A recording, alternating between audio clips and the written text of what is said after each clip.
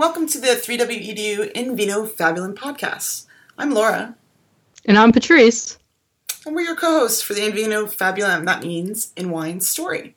We think there are a number of tales to be shared about women in wine, and this is a space where we hope to offer a few of those and chat about wine, women, and amazing things. Welcome to the latest and greatest episode of In Vino Fabulum. Today we're excited to chat with Toni Ristori about chatbots, AI, wine, education, and other fun things. Toni is a technical communicator, trainer, and consultant, and she's worked with many companies related to software development across 5 continents. And she has some rather non-traditional uses for traditional tech comm tools and is currently working with a team developing innovative tools and methodologies to answer the need for information applied to existing and new technologies such as VR, AI, and chatbots. So welcome, Toni. We're excited to talk with you today. To begin with, is there anything you'd like to elaborate on or share with us about your bio and some of the work that you're currently doing? Like, are you secretly Carmen Sandiego and we have to find you right now? I'm secretly living in Italy, although I'm an American, originally from southern Louisiana. So if you pick up on the southern accent, that's where it comes from. And when I moved to Europe, I first lived in southern France, and now I live in southern Italy. So I learned to speak French with a southern accent, and now I assume I'm learning to speak Italian with a southern accent as well. That's amazing. Were you only allowed to be in the South since you're from Louisiana? Well, I don't like cold weather. Mm-hmm. I lived for most of my adult life in Pennsylvania and in Virginia, and so I had my fill of snow. Oh, and of course we met in Amsterdam about a month or so ago, where I was assured that it never ever snows, and it was actually quite chilly while we were there. But we did find many opportunities to enjoy a delicious glass of red wine. So getting to the good stuff, you had mentioned that one of your favorite red wines is Côtes du Rhône. And could you tell us a little bit about how that got to be your favorite? Because I think it's an interesting story. Yeah, actually, I'm not a wine connoisseur. And before I moved to Europe, the truth is I knew very little about wine in general. I just knew what I liked and what I didn't. And I was living in Virginia for about 12 years before I moved there. And Virginia has a growing wine industry. But I became very, of course, moving to southern France, I had to either become a wine drinker or be antisocial, right? So, but I had a very good friend who was a vigneron in the Côtes du Rhône region. And the wine that they produced at a very small winery there that has been in their family for several generations was a 5-time award winner for the Paris concours, the Orange concours for red wines. So while it became one of my favorites, that was, confirmed by the fact that they won several awards for that. But I spent a lot of time with these friends, and even at the vineyard. So I was there when they brought in the grapes. I was there. I even helped bottle wine sometimes, and but I learned how they make it, and of course, spending a lot of time with them, I learned more about wines and just became a little more informed. I still don't consider myself a connoisseur because I've met several people who are true connoisseurs, but I know what I like and what I don't like. And so I really prefer the Côtes du Rhône. I would say that that's my favorite. And I like this one in particular that they produce because it's very smooth. It's not a very strong wine, so you can drink it daily. And yet it's a nice round wine. I do also like Bordeaux and Bourgogne because I really do like really strong, round, full-bodied wines. And I particularly love a Fût de Chêne, which is the one that they age in the oak barrels. So So yeah, that's one of my favorite. There's another one that I really like that was produced in the south of France, and for the life of me, I can't remember the name of it. But if I didn't have my Côte Rhône, then I usually would go and pick this one up because it was local. But it was a really good red. Can I ask a question for our listeners and maybe myself? Can you explain what a vigneron is? It's a vigneron. Oh yeah, well we would just call them a winemaker. Okay. In English, Perfect. we would call them a winemaker. In France, they're called a vigneron. That would be a professional winemaker. Typically, what you find in France are people who own a mas. It's called a mas. We would call that maybe something like a farm because they don't just call vineyards masses. I lived on a mas as well, and it's kind of like a small farm. And a lot of them the farms have been in their families for several generations. And so the vigneron is the professional word for the winemaker. Cool. So this podcast is about learning. We're not connoisseurs. We're here to learn about wine. So thanks for sharing that. And you mentioned as you were telling the story about your favorite wine, something that Laura and I have talked about. It's not really just about the drinking of the wine. It's about the human interaction and the friendship and the socializing that takes place around the drinking of the wine. Yeah, and in France, of course, that's part of the culture, and it's not something that I ever experienced in the U.S. Particularly, I grew up in the Deep South, and I grew up in the Bible Belt, and so drinking wine was frowned upon, really. But in France, wine it's a part. It's not just a part of the culture; it's part of the family. It's part of socialization. You have typically wine with every meal, and I'm not saying that everyone does. More and more, I found that there are people who just don't drink alcohol at all, even in France. But typically, even those who don't drink a lot of alcohol, they still have a glass of wine, and it's really very social. Typically, in France, they would have a lighter wine for an aperitif, which would be the before dinner. So usually a white, sometimes a champagne, actually, and actually champagne is a wine that's produced in the region called Champagne, like Côte d'Rhône or Bourgogne or Bordeaux. In the summertime, we really like to have a rosé wine because it's really hot in the summertime in the south of France, and the rosé is nice and refreshing, right? Mm-hmm. So it definitely is part of the culture and part of, like you said, sharing time with family and friends. And I rarely met people who were something, a word that we would use as Americans as a wino, someone who drinks too much wine, because it was just part of, it wasn't something people did, at least in my experience, just to overindulge or something like that. It really was one of the things that I found was very interesting when I first moved there, and I'll tell you a funny story. I used to tell people when I first moved to France that I felt like I was drunk the first 3 months that I lived there. Because, I didn't really have the capacity to drink very much wine because I wasn't accustomed to it. But one of the things that I noticed is that in France, the other thing is not just wine, but meals. They last a really long time. The Italians are similar in that way. Especially in southern Italy and in southern France, the meals last a really long time. So you might drink more wine than you would, normally be accustomed to, like if you were just at a traditional mealtime in the U.S. But because the meal lasts for so long, it's consumed very slowly and it's consumed with food. And obviously, anytime you have anything that's alcoholic and you have food, then you handle it a little better. So I had to learn to pace myself a little bit. And even after 7 years, I still can't keep up with the French.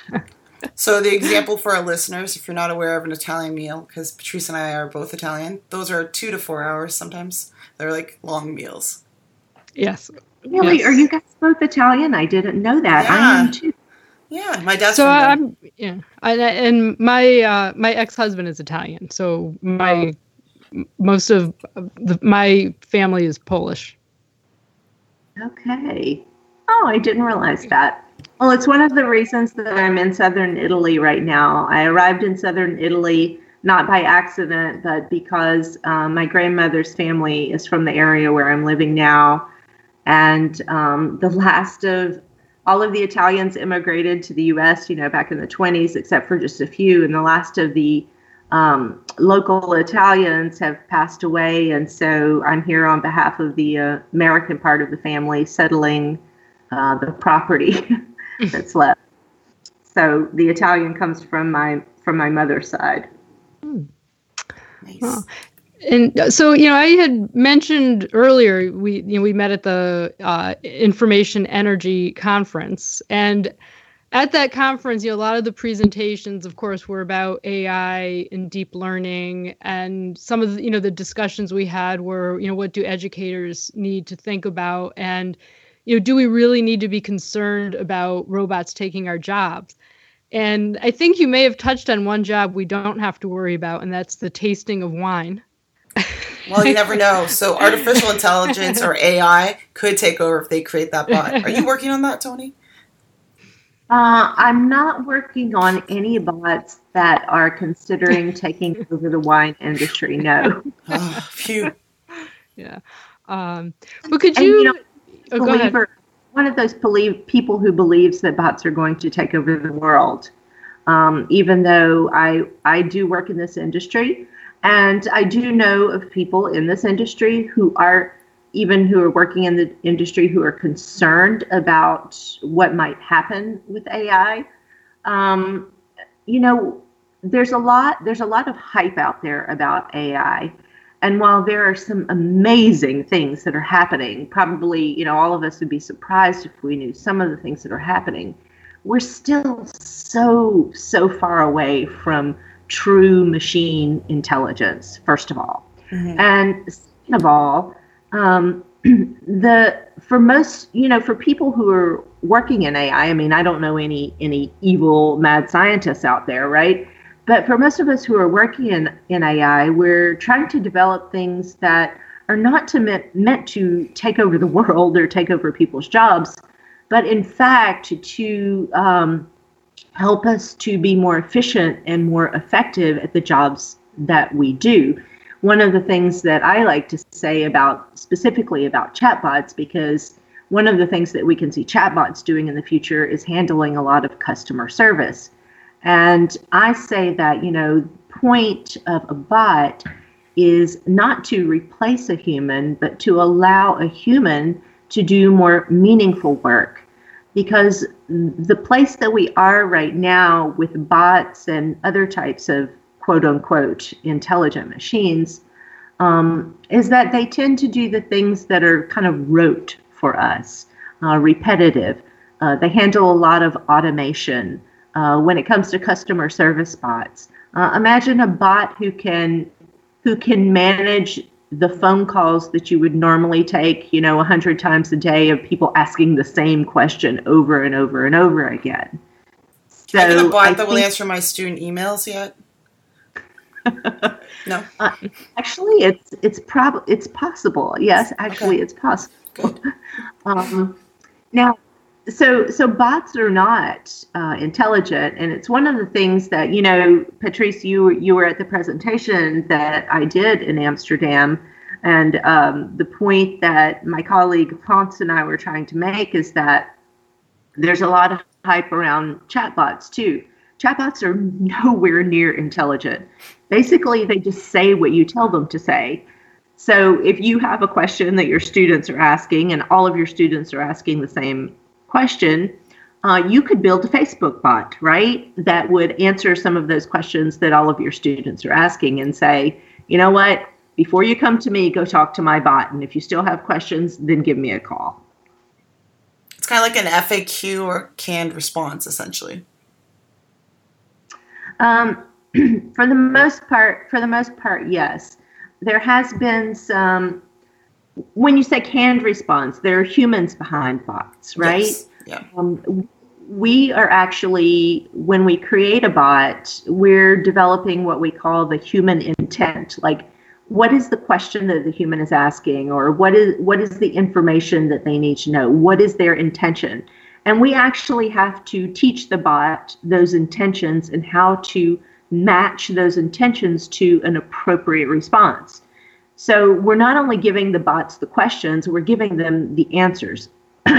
Now, there have been, excuse me for a minute, there have been some experiments with true artificial intelligence behind bots, where the bots can, quote unquote, I'm using quotes again, learn on their own. But basically what the bots are doing is they're using algorithms that are based on human language to, quote unquote, learn. They're not really learning, they're understanding patterns. So I guess depending on your definition of learning, they are learning. They're learning patterns. So there have been some experiments with AI. One of them that was rather public recently, and let me see if I can remember the context, because there have been a few disasters recently. The bot that went on Twitter and started saying that they were going to kill someone or they hate someone or something like that. I don't remember the details of it. That was an experiment with, I think it was Facebook, but I'm not really sure. So let's not say that, okay? Because some of the more advanced bots that we've seen out there that have been really in the public eye have come from Facebook, Microsoft, of course IBM with Watson, and Apple with Siri, Amazon with Alexa. So I don't remember which one of them it was, but I think it was one of the biggies. And so they took down that bot, right? So that to me is kind of proof that bots are not really ready to kind of take on a life of their own yet. Because bots don't have something that we humans have, and besides ethics, they don't have intuition. They can use logic and they can use algorithms, but they're not human. And so they can't determine when a response is appropriate or when it's not appropriate. They have gathered that information from somewhere. They didn't come up with that information on their own. They've gathered it from somewhere. Either someone put it into the bot, or in this case of this example that I'm speaking of, it was a bot who, if I remember correctly, had quote unquote learned based on online conversations, Twitter conversations, or other conversations. And during your presentation, you talked a little bit about Siri and Alexa and some almost sexually harassing comments that they made based on, how they were gathering information. Yeah, that was because I was before that particular conference, I was demoing a bot just one-on-one to my colleague who was doing the presentation with me. And this was a voice bot, and I'm not going to name the developer, but this particular bot, as we were just standing there she and I having a casual conversation before the presentation, we were asking it questions about artificial intelligence because we wanted to see how this bot was going to respond to questions about artificial intelligence and the technology behind it. So this goes to intent. The bot, I forget the question that we asked, but the bot misunderstood our intent. And it thought that we were talking about something else. And it started talking about having sex with angels or something. It made absolutely no sense whatsoever. But it was just a demo bot. It wasn't a bot that's really out there on the market yet. I just happened to have access to it because I met the developer and was able to get a demo copy of the bot. He's promised me that all of the content is going to be reworked within that bot. Some logic models that need to be worked out there still. Yeah. Well, I'm not sure when you say logic models, this is actually an interesting subject to me, um, because now I am not an expert on algorithms, deep learning. I wouldn't even say I'm an expert on artificial intelligence or chatbots. There are a whole lot of people out there who know a whole lot more than me.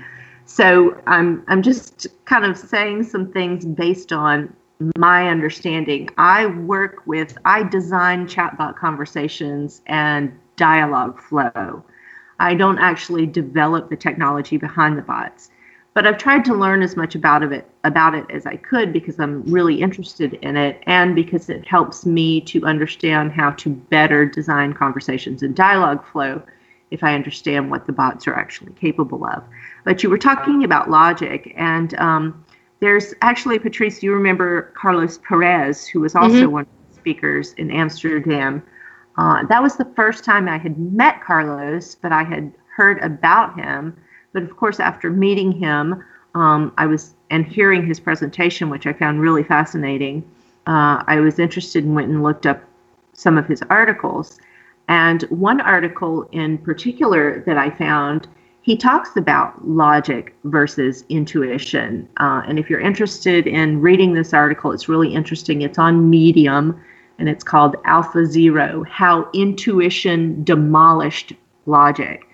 And one of the things that he says in there is that one of the reasons that early artificial intelligence failed, because really artificial intelligence and research has been around for many, many, many years. We're just now seeing kind of a resurgence of it because of some things that are happening with technology and some growth that's happening, some things that we're more capable of. But he says that the early machine learning was based on logic, and the newer machine learning is based on intuition. And what we see in this, what he talks about in this article, is AlphaZero, which is this game bot who plays chess or something like that, was able to beat logic because this machine is based on intuition learning rather than logic learning. And that was really fascinating to me because not so much because of speaking about the technology behind bots or other types of machine artificial intelligence, but because he was talking about humans and how humans think. And he says that basically our thinking is really not based on logic, it's based on intuition, that logic is a layer over the top of our intuition. And so he said that the newer machines have been more successful because they've been based on intuition rather than logic. Because what they do when they're teaching them is they give them lots and lots and lots and lots of examples, and the machines come to conclusions based on kind of an intuition of looking at these examples. And he was saying that that's how we as humans think, that's how our intelligence works as well, is that sometimes there's too much information for the human brain to really process. So what we do is we just look for patterns. And so as we see patterns, we make a decision based on those patterns, which is an intuitive decision. And it kind of started me thinking about even about myself personally. I've always considered myself a person who relies more on intuition than logic. And in our kind of traditional society, logic is intuition is kind of frowned upon, right? Mm-hmm. It's not as important as logic. And so it kind of made me think, hey, well, maybe I'm not so stupid after all. Maybe I am kind of an intelligent person. So he has this quote in the article, if I can read you this quote. It says, "The intuitive mind is a sacred gift, and the rational mind is a faithful servant. We have created a society that honors the servant and has forgotten the gift." And that's a quote by Albert Einstein. Interesting. We'll link to that article, and I want to read that after we finish chatting because that sounds really fascinating. Can I back up and ask, and how does one start scripting for chatbots?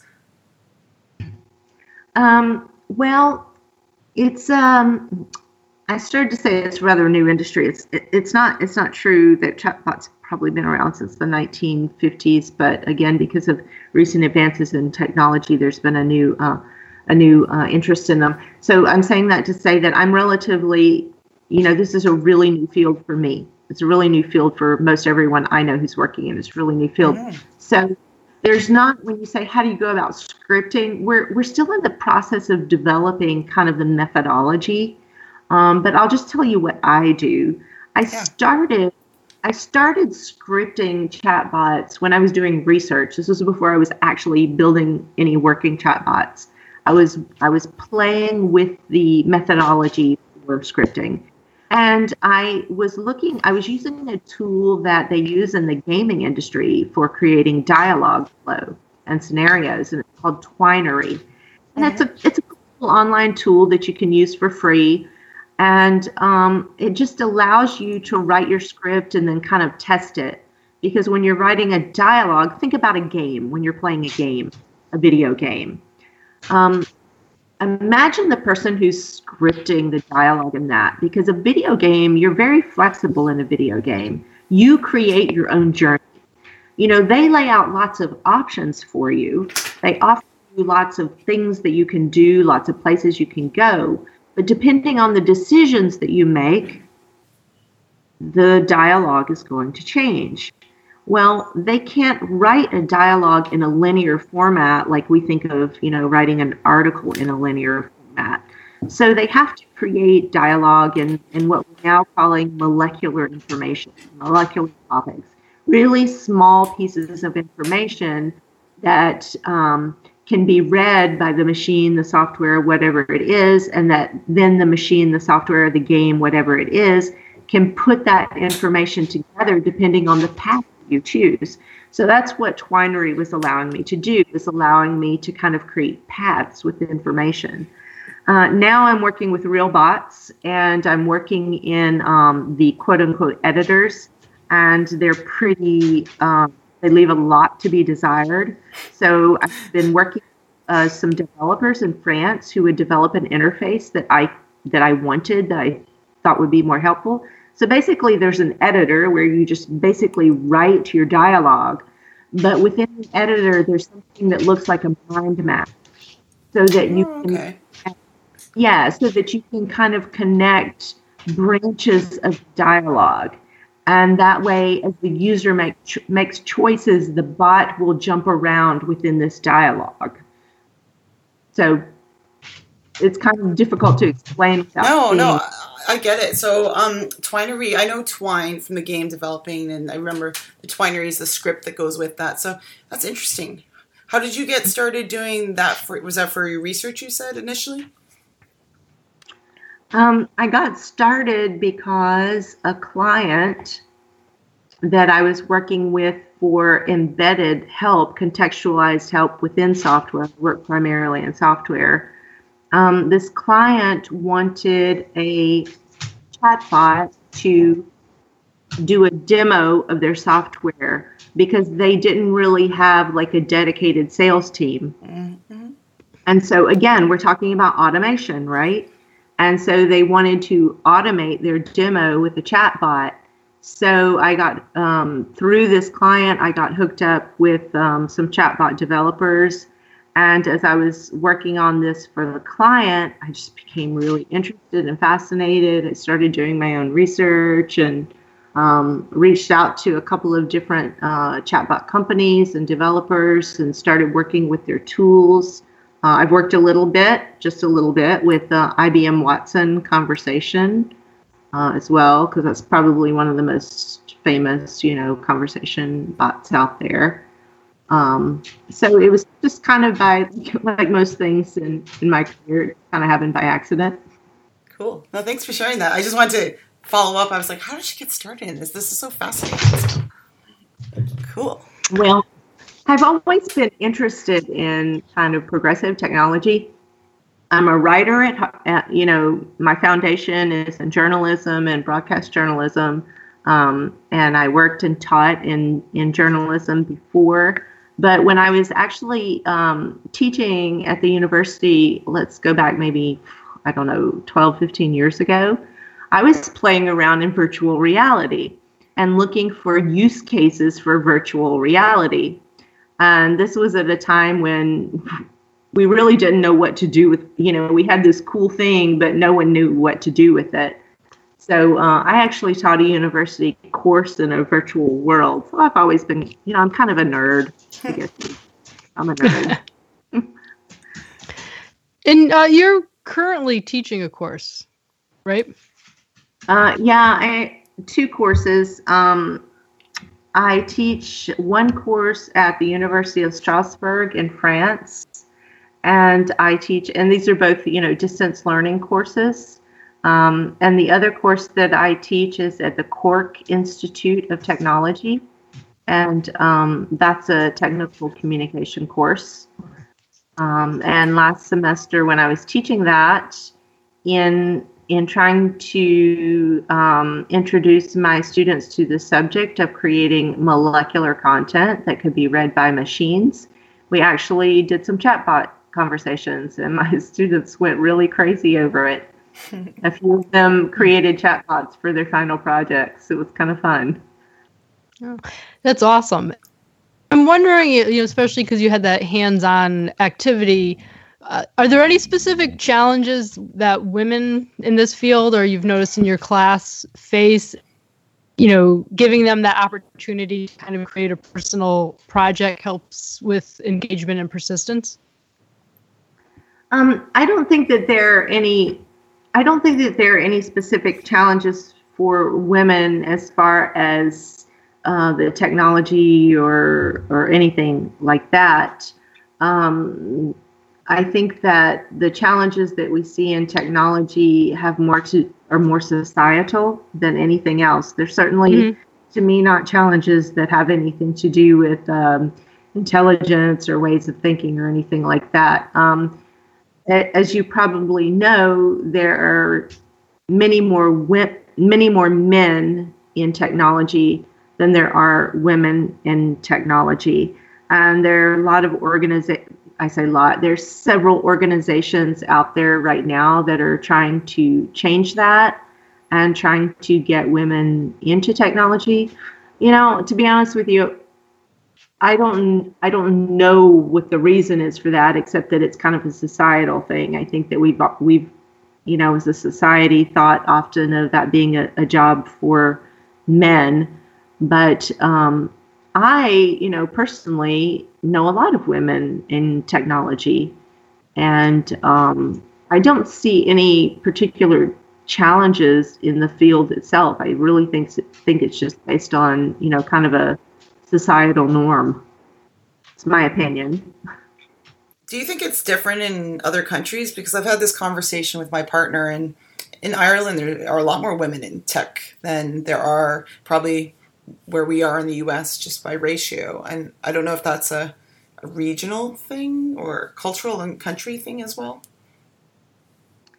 Yeah, I don't know. I can only talk about my personal experience, and I haven't lived in the U.S. for almost 8 years. And of course, it's not a long time, but technology has changed so much in the last 8 to 10 years that it is a long time. So I think that when I was living in the U.S. and I was working in technology, I probably did see a lot more men than women.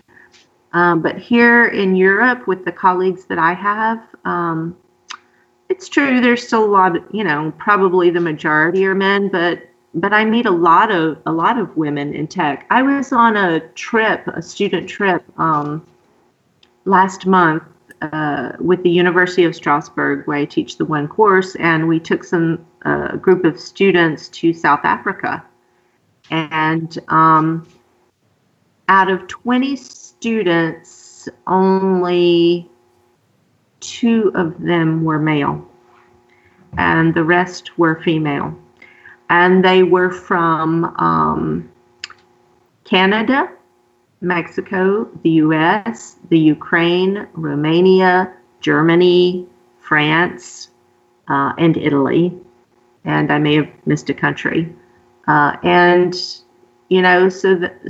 that's, I'm basing, using an anecdotal experience, but I think that maybe it's possible that in Europe we're seeing more women in technology. And I think possibly because it provides so many new opportunities for, I think, and this, again, this is just my opinion. I think that in the whole, in general, that women in the U.S. have had a lot more advantages earlier on than women in a lot of other countries. But I think that possibly because of that women in other countries now, they are having opportunities that maybe American women have had for a really long time, and they're jumping in head first into some really interesting things. So that's kind of, just as I'm kind of looking from my perspective, that's kind of my opinion of why I think probably we see a lot of European women in technology. Yeah, that's it continues to be an interesting and difficult to answer question of, why some women persist and, what types of things might, help build their efficacy and, belief in their ability to be successful. And certainly a lot of it seems to be around mentoring and helping kind of them align their goals with their passions so that they know, like, for example, I went into engineering because I was good in math and science. I had no idea what I wanted to do with engineering. And, so when I was taking my classes and they were difficult, I mean, I persisted in them, but I think it would have been more manageable if I knew this is why I'm doing it, because I want to do this other thing. And that, I was thinking about that today in the discussion that we were having related to the use of AI in education. And, one of the questions that was posed is, what are the best ways to communicate information to students? For example, there are interfaces of, where a student can see how they're doing compared with everyone else in the class, like, or I'm on track for a C, or students who have gotten the types of grades I've gotten over the last semester tend not to persist in this major. And so, one of the concerns, of course, is that if students only, see this data, it's actually going to drive people out of majors.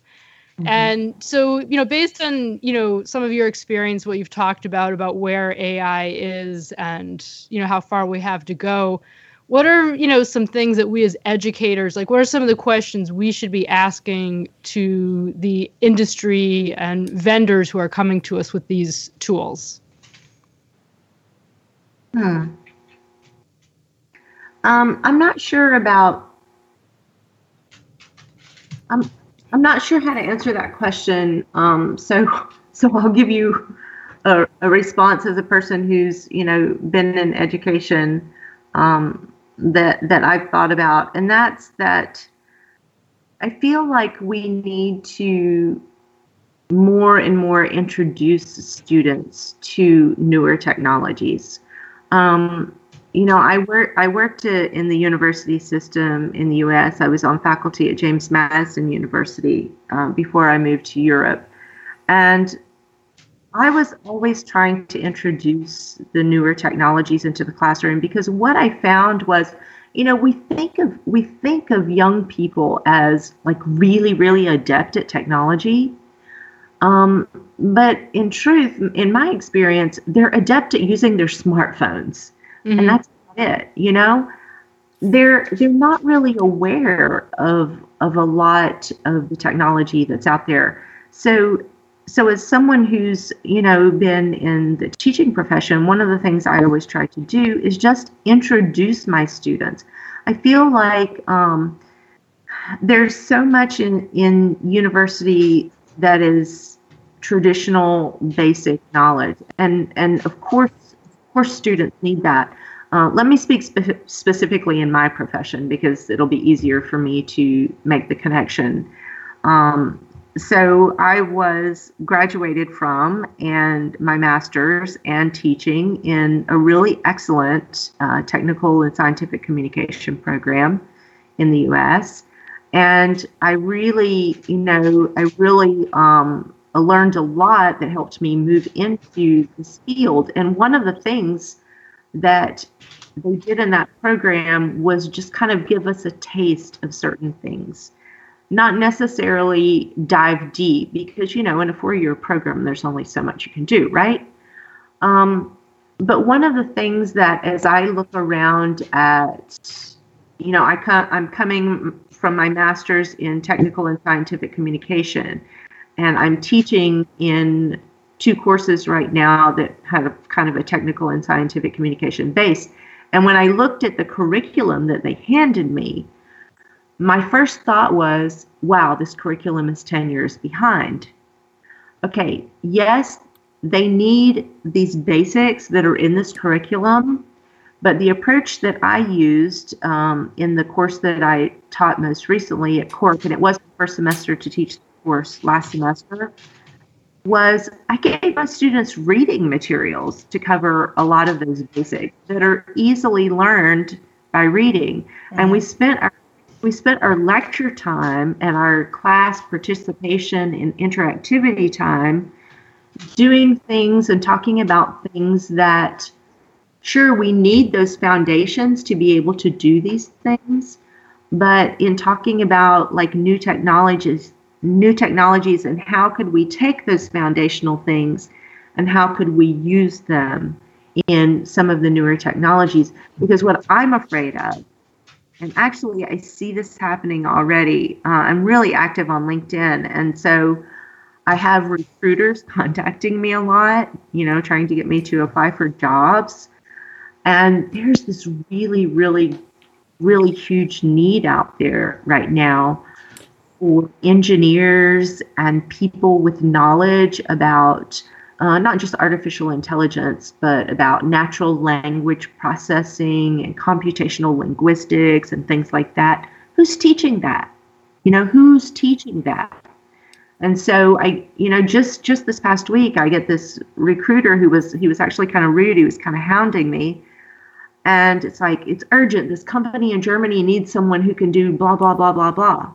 Well, you know what? I'm not even qualified to do, I said, I'm not even going to send my CV because I'm not even qualified to do what they're asking for. And I don't know one person who has a degree or who has even had a course in computational linguistics. Now, I know there are people who have, but I don't know any of them in my profession. It's funny that you say that because I'm thinking of a colleague because we're just starting to teach that class. I'm in the College of Information where I work, and we have linguistics in our field. And Alexa is originally from Germany, is now teaching an undergrad and master's computational linguistics. Just because what you said is there's not many of them out there, and depending on who and how you see that. So we've partnered with our computer science folks are sending their students our way, our data analysis folks are sending them to linguistics as well, but she teaches it from a linguistics and data analytics background. And I would say you're right. We don't teach the skills of inquiry and application to some of the tools, or the behind the scenes even of what those technologies and tools do. We just say they're there instead of having them play or explore or question some of these. Yeah. So first of all, I want to take that course. Tell me about it. I'll introduce you to Alexa. She likes to have people audit it. Yeah. Yeah. The second, though, what you said something very important there. Is you said we partnered with with the computer science department. My background is in language and information, and I took myself into technology.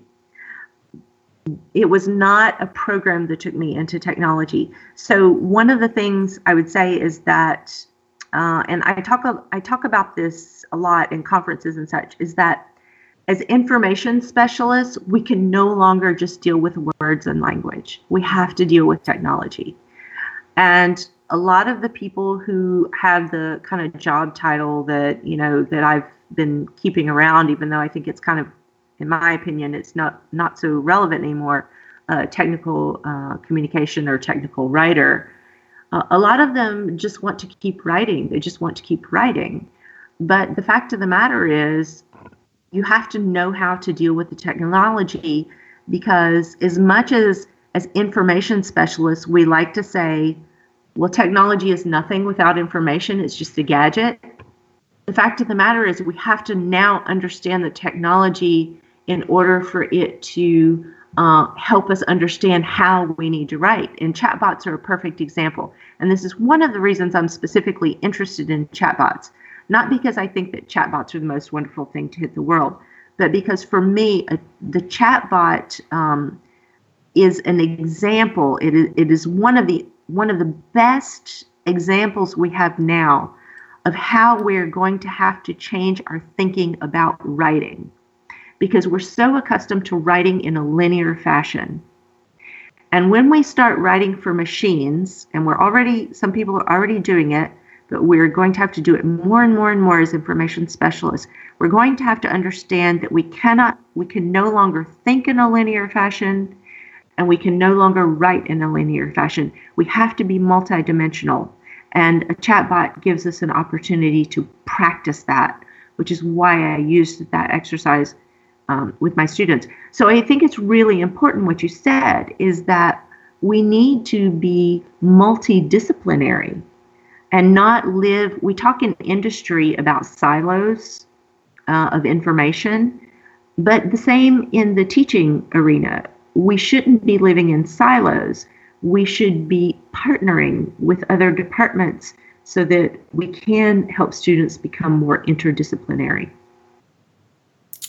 I'm on that soapbox with you, so absolutely. Or wine box, we can call it. Okay. Yeah. I can say I love that. That sums it up really quite nicely. As we start to wrap up, are there any other any resources? I know you mentioned the article earlier, but are there any resources or articles or things you would suggest to our listeners? You mean specifically about AI or about chatbots? Or in general, about wine, about anything you think people might enjoy? Oh, okay. So I knew you were going to ask me a question about if there was a resource. Okay. So the resource that I'm going to give you has absolutely nothing to do with artificial intelligence or chatbots or education for that matter. There is an element of wine in it though. So when I was trying to think about, what is an important read that I have, and this is going to sound really, really cheesy, okay? But I would have to just, if I'm completely honest, one of the most important books that I've read in the last 15 years was that book by Liz Gilbert, Eat, Pray, Love. And yeah, okay. So because it resonated so much with me, and I think it resonated so much with a lot of women. And actually this does have a lot to do with where I am today, not only in my personal life, because the book is really about her personal life and her search for herself, but it really has a lot to do with where I am professionally as well. Because that book was really, and I just really strongly recommend any woman who hasn't read it to read it.